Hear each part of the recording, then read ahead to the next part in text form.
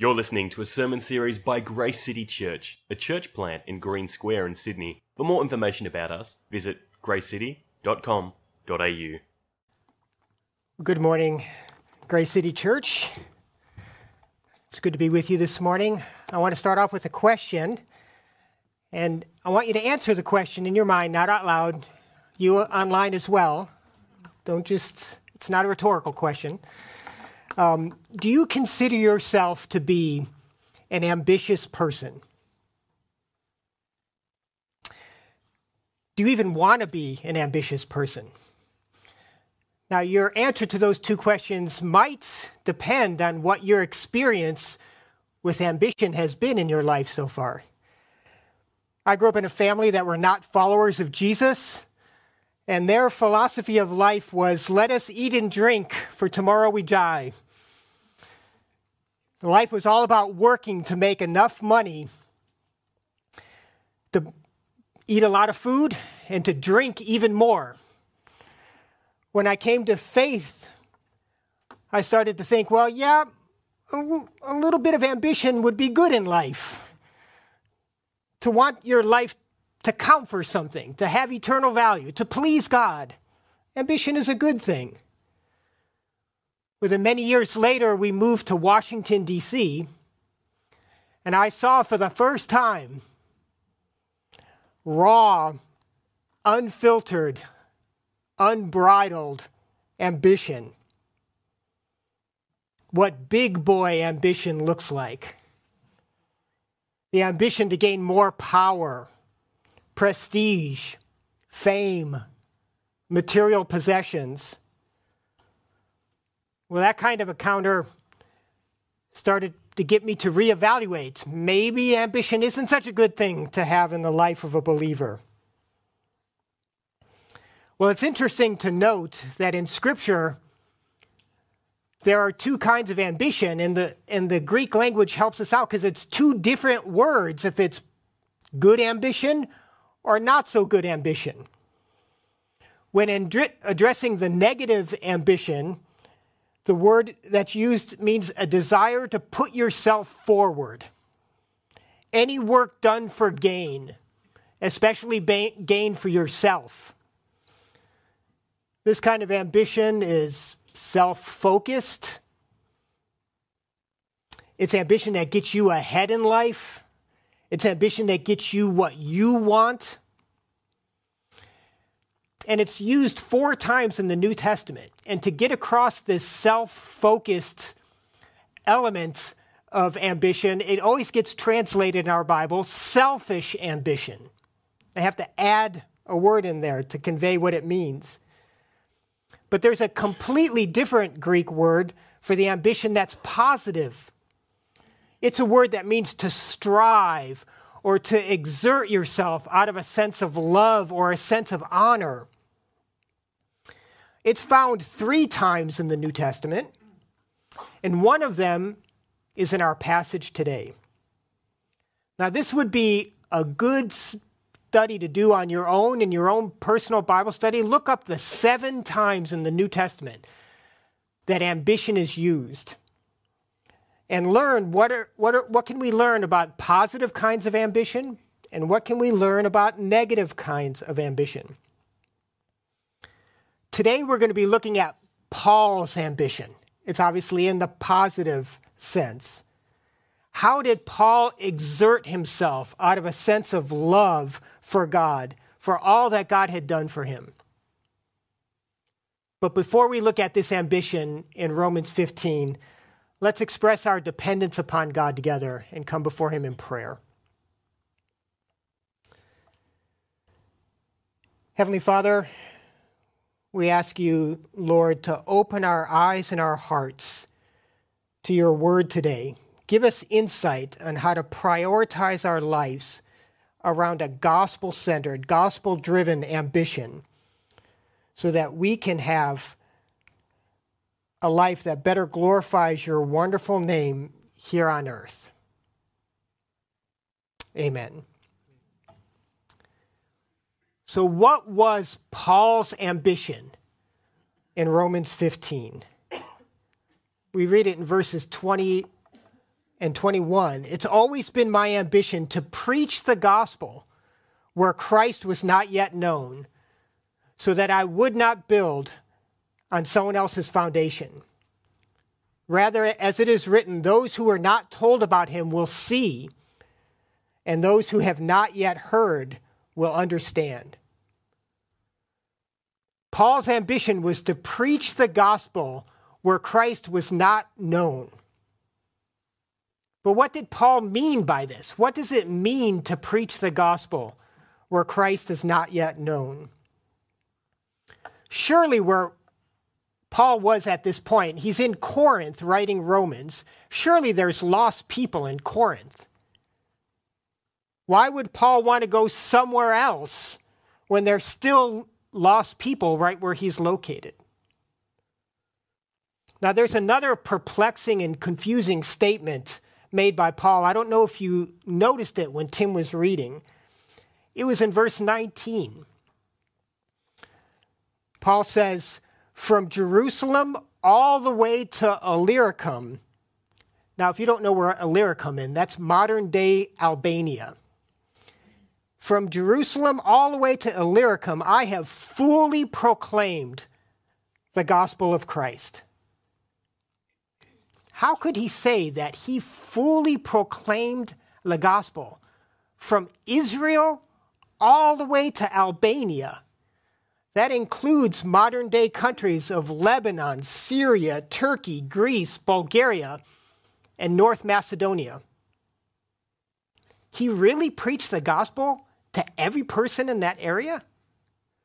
How could he say in verse 23, but now there is no more place.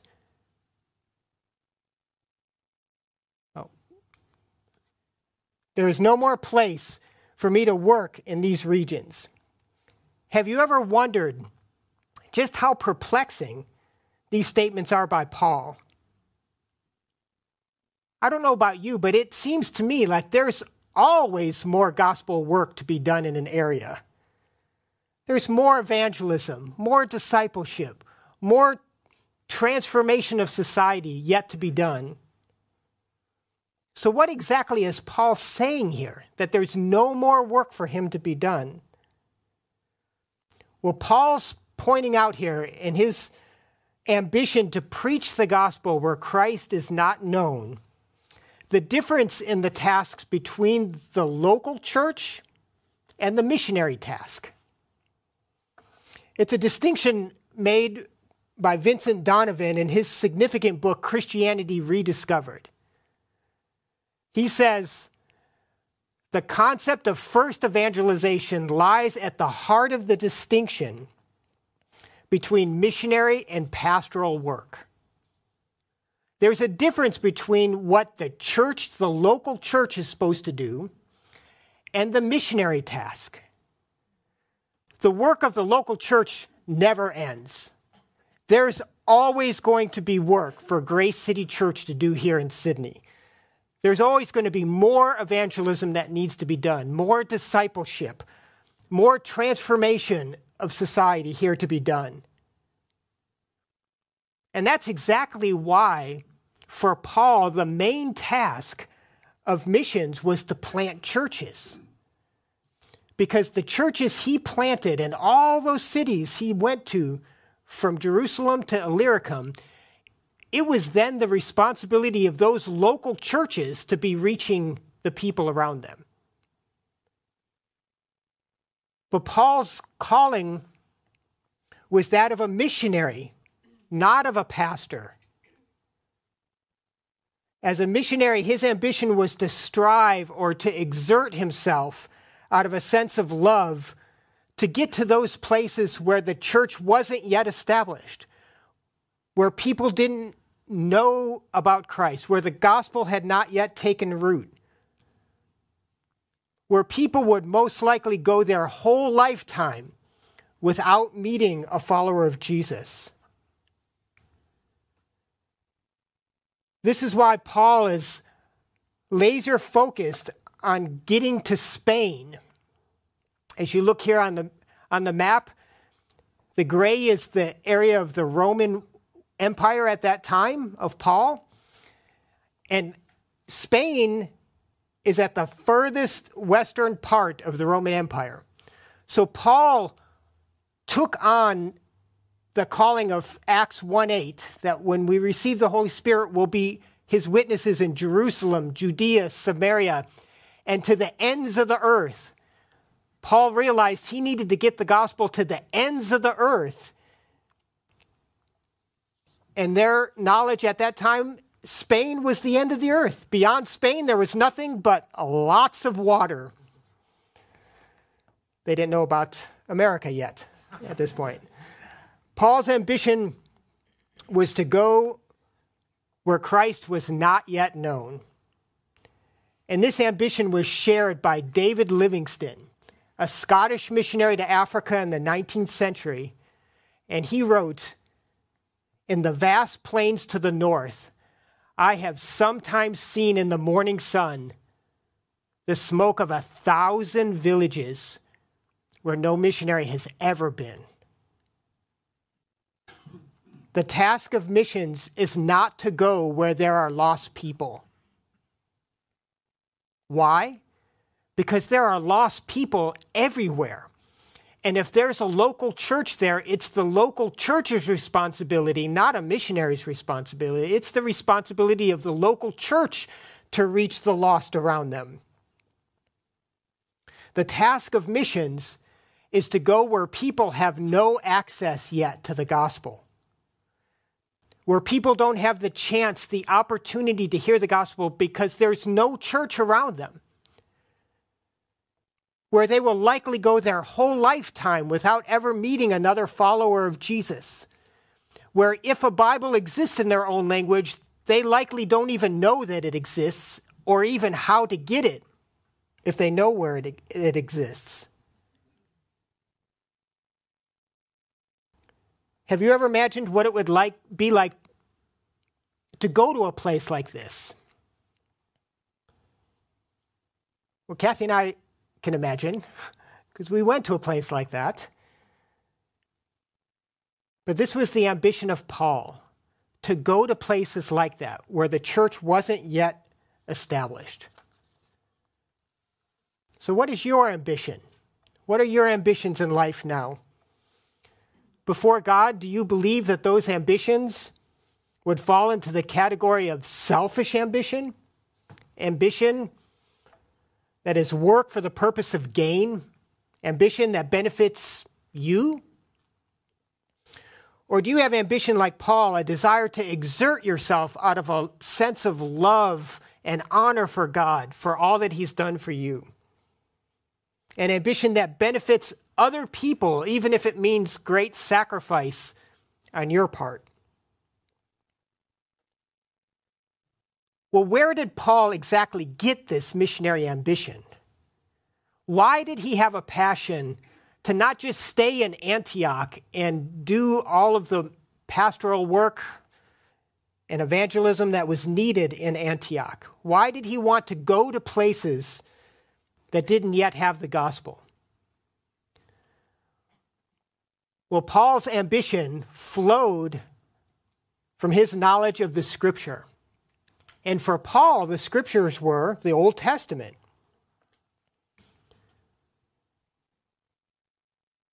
So let's read verses 8 and 9.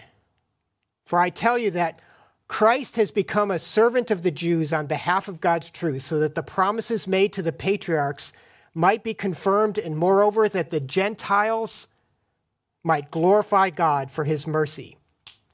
As it is written, therefore I will praise you among the Gentiles. I will sing praises of your name." Verse 9 shows us what the ultimate goal of missions is to be. The ultimate goal of missions is that the Gentiles might glorify God for his mercy.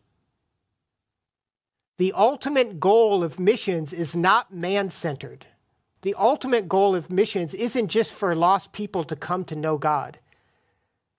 The ultimate goal of missions is God-focused. It's God-centered. It's that God might receive the glory and the honor and the praise that he is worthy of that he's worthy to receive.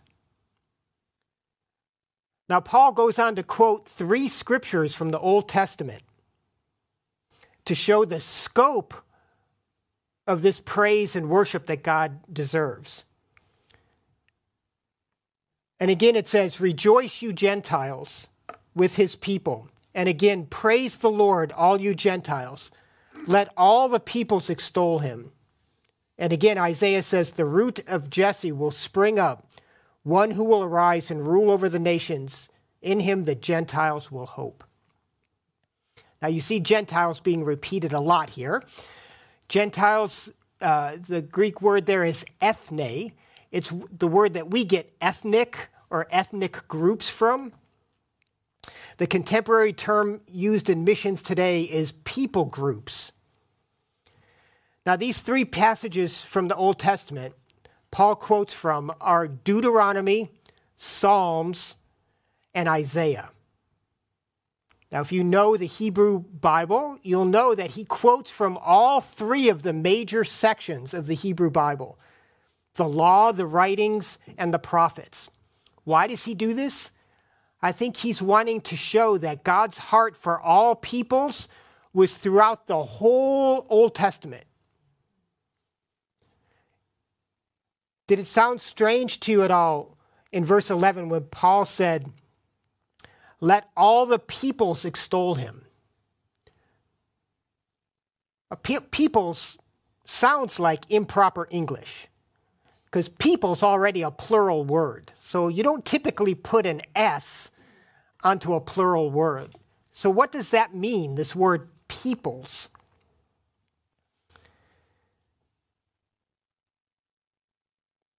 God's concern is not just for people to come to know him.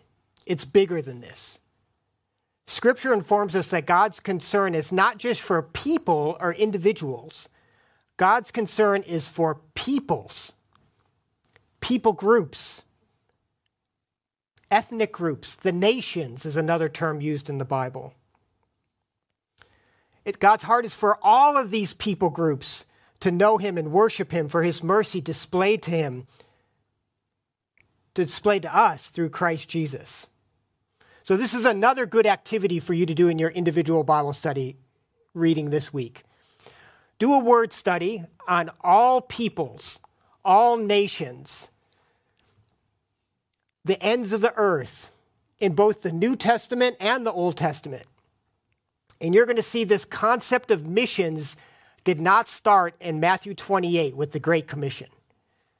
God's heart for the nations goes throughout the entire Bible from Genesis to Revelation. Way back to Genesis 12 and the promise to Abraham that through him all peoples on the earth will be blessed. The missions task in Scripture is both geographically focused, we're supposed to go to the ends of the earth, but it's also peoples focused. We're supposed to take the gospel to all the peoples or all the people groups of the earth.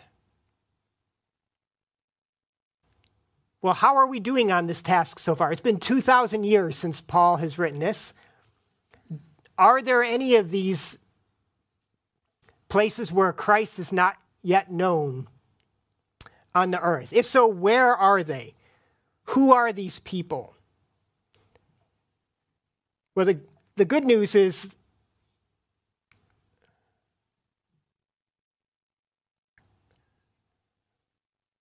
the good news is that these people, thank you.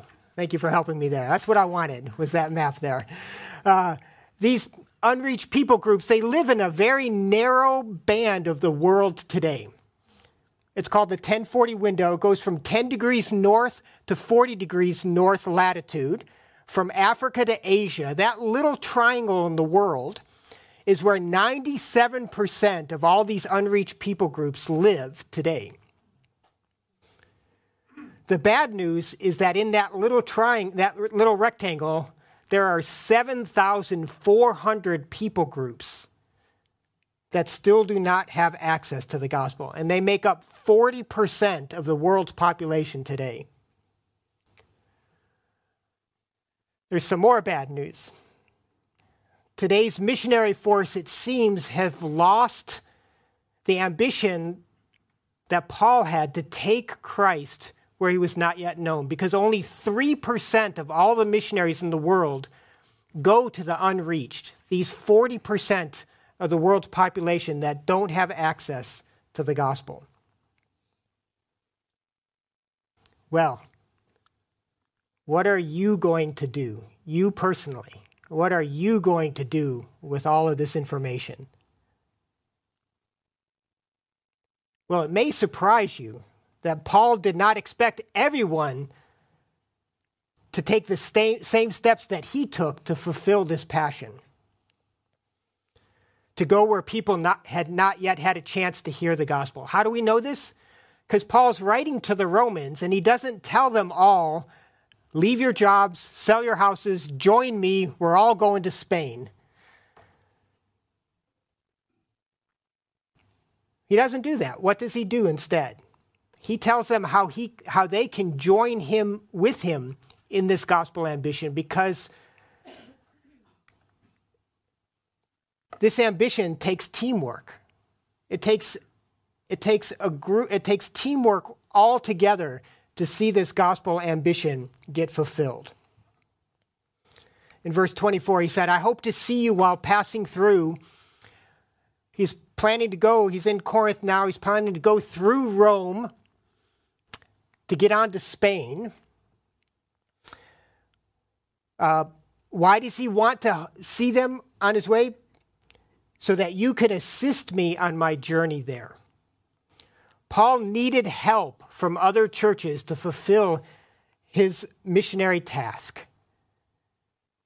There were needs that required financial help for him to fulfill his missionary task.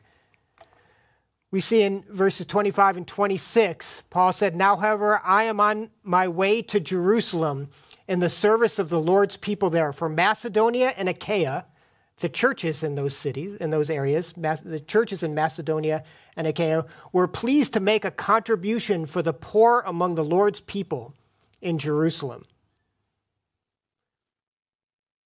There are needs around the world. Earthquakes, like just happened in Afghanistan. Floods, famines, human trafficking.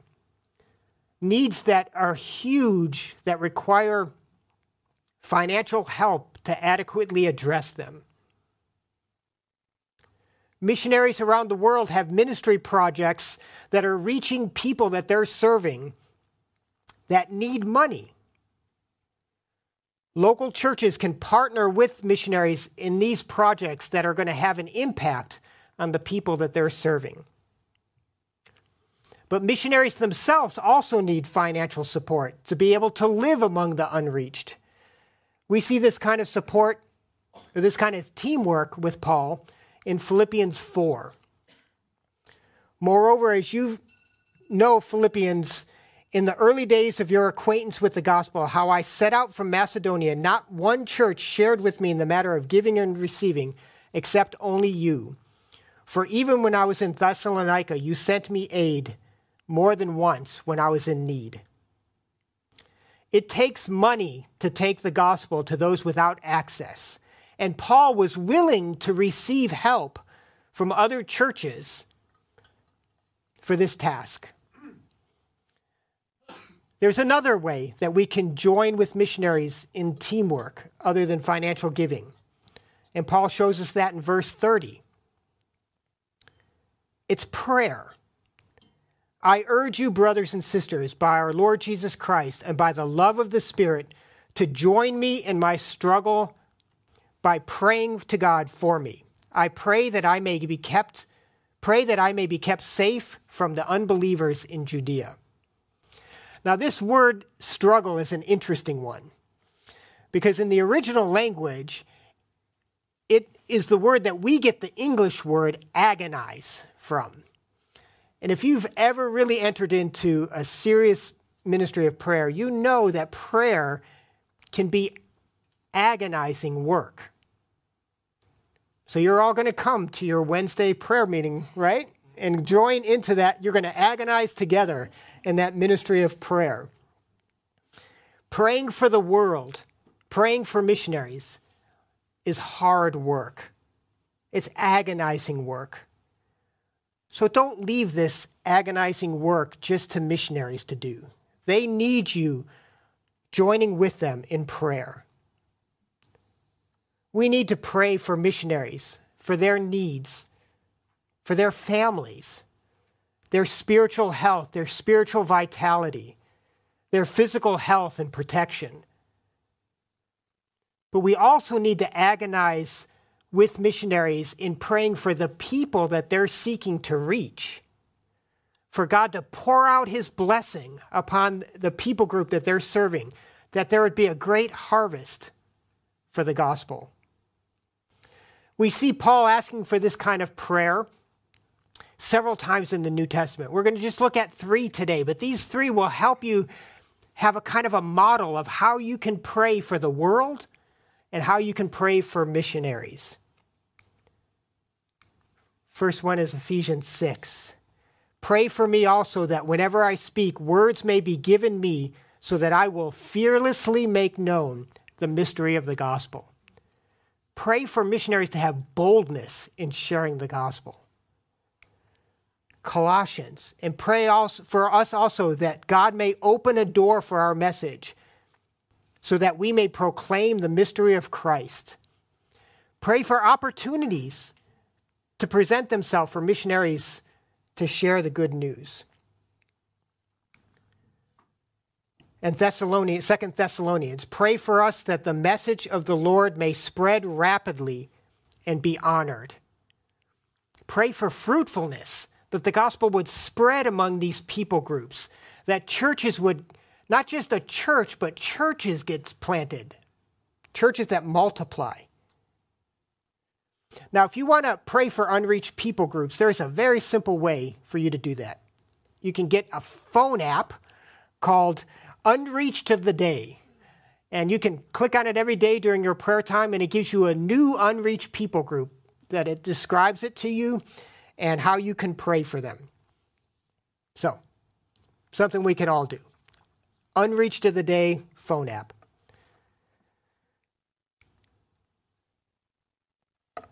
Now, Romans 15 is one of many passages that led John Piper to give the quote that Tim mentioned at the beginning.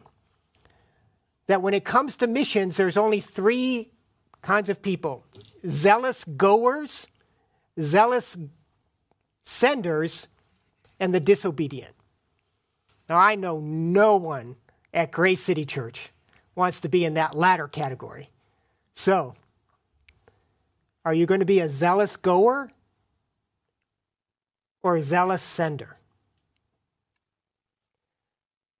I've been praying that this 3 weeks of mission focus for Grace City Church, that God will use it to call 1 or 2 of you from this church to go, to leave your life here in Australia, to go to a country in the 1040 window, to proclaim the gospel to an unreached people group. But I've also been praying that every single one of you here at Grace City Church will see your role to be a sender, that you'll give to missions, that you'll pray for missionaries, that you'll pray for unreached people groups.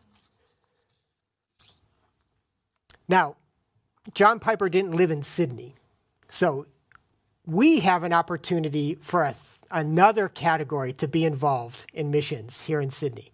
It's what I call a zealous welcomer. Why? Because there are large numbers of immigrants, international students, and refugees who are coming to Sydney, who are coming from these countries in the 1040 window. They're coming from countries where the gospel doesn't exist among their people groups. Now, Kathy and I, we've only lived here for 10 months, but we've already personally met people from Vietnam, China, Cambodia, India, Sri Lanka, Tanzania. Tasmania as well. We went there. Tanzania.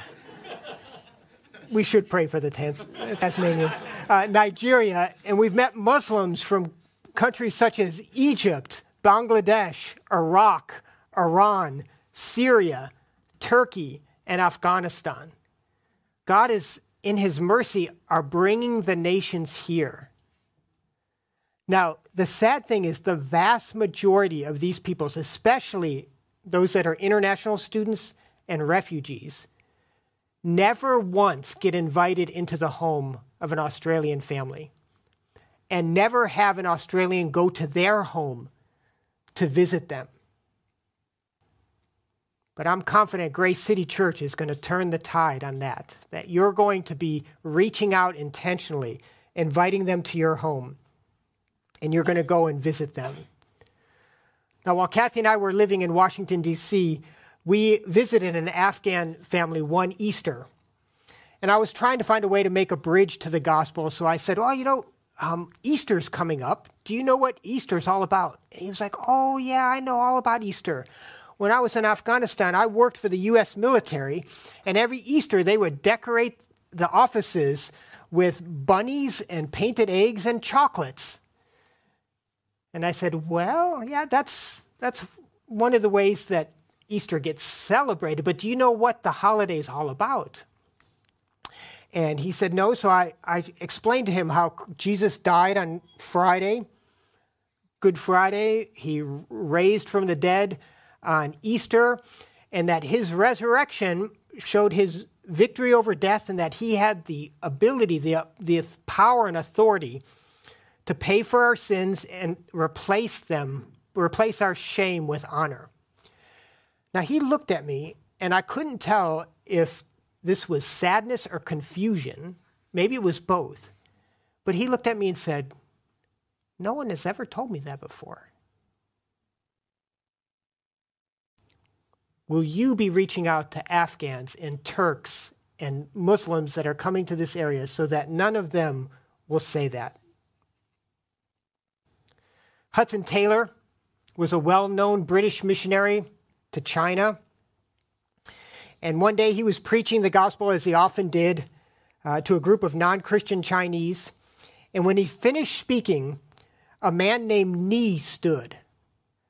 And Ni said to the rest of the people in the room, I have long sought the truth, but without finding it. In Confucianism, Buddhism, Taoism, I have found no rest. But I do find rest in what we've heard tonight. Henceforth, I am a believer in Jesus. Now, Ni became an ardent student of the Bible and a fervent witness to the lost. And one day when he was walking and talking to Hudson Taylor, he said, how long have you had the good news in your country? And Hudson Taylor said, well, some hundreds of years. And Ni said, what? Hundreds of years? My father sought the truth and died without finding it. Oh, why didn't people come earlier? It was a moment and a pain of which Hudson Taylor never forgot. It deepened his desire and fueled his passion to bring Christ to those who had not yet heard. How many Nis are there today in the world, in the Hindu, Buddhist, and Muslim world, who are still waiting for someone to come, someone with the ambition of Paul to share with them the good news of Jesus? So is God calling you to be a zealous goer or a zealous sender? And will you all be a zealous welcomer of the unreached people groups that God's bringing to Sydney? Let us close in prayer.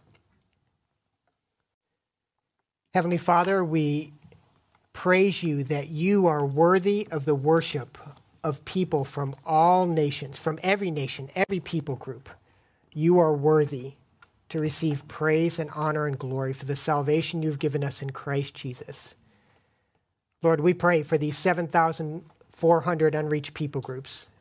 Lord, by your mercy in our lifetime, may they have an opportunity to hear about Jesus. It's in his name we pray. Amen.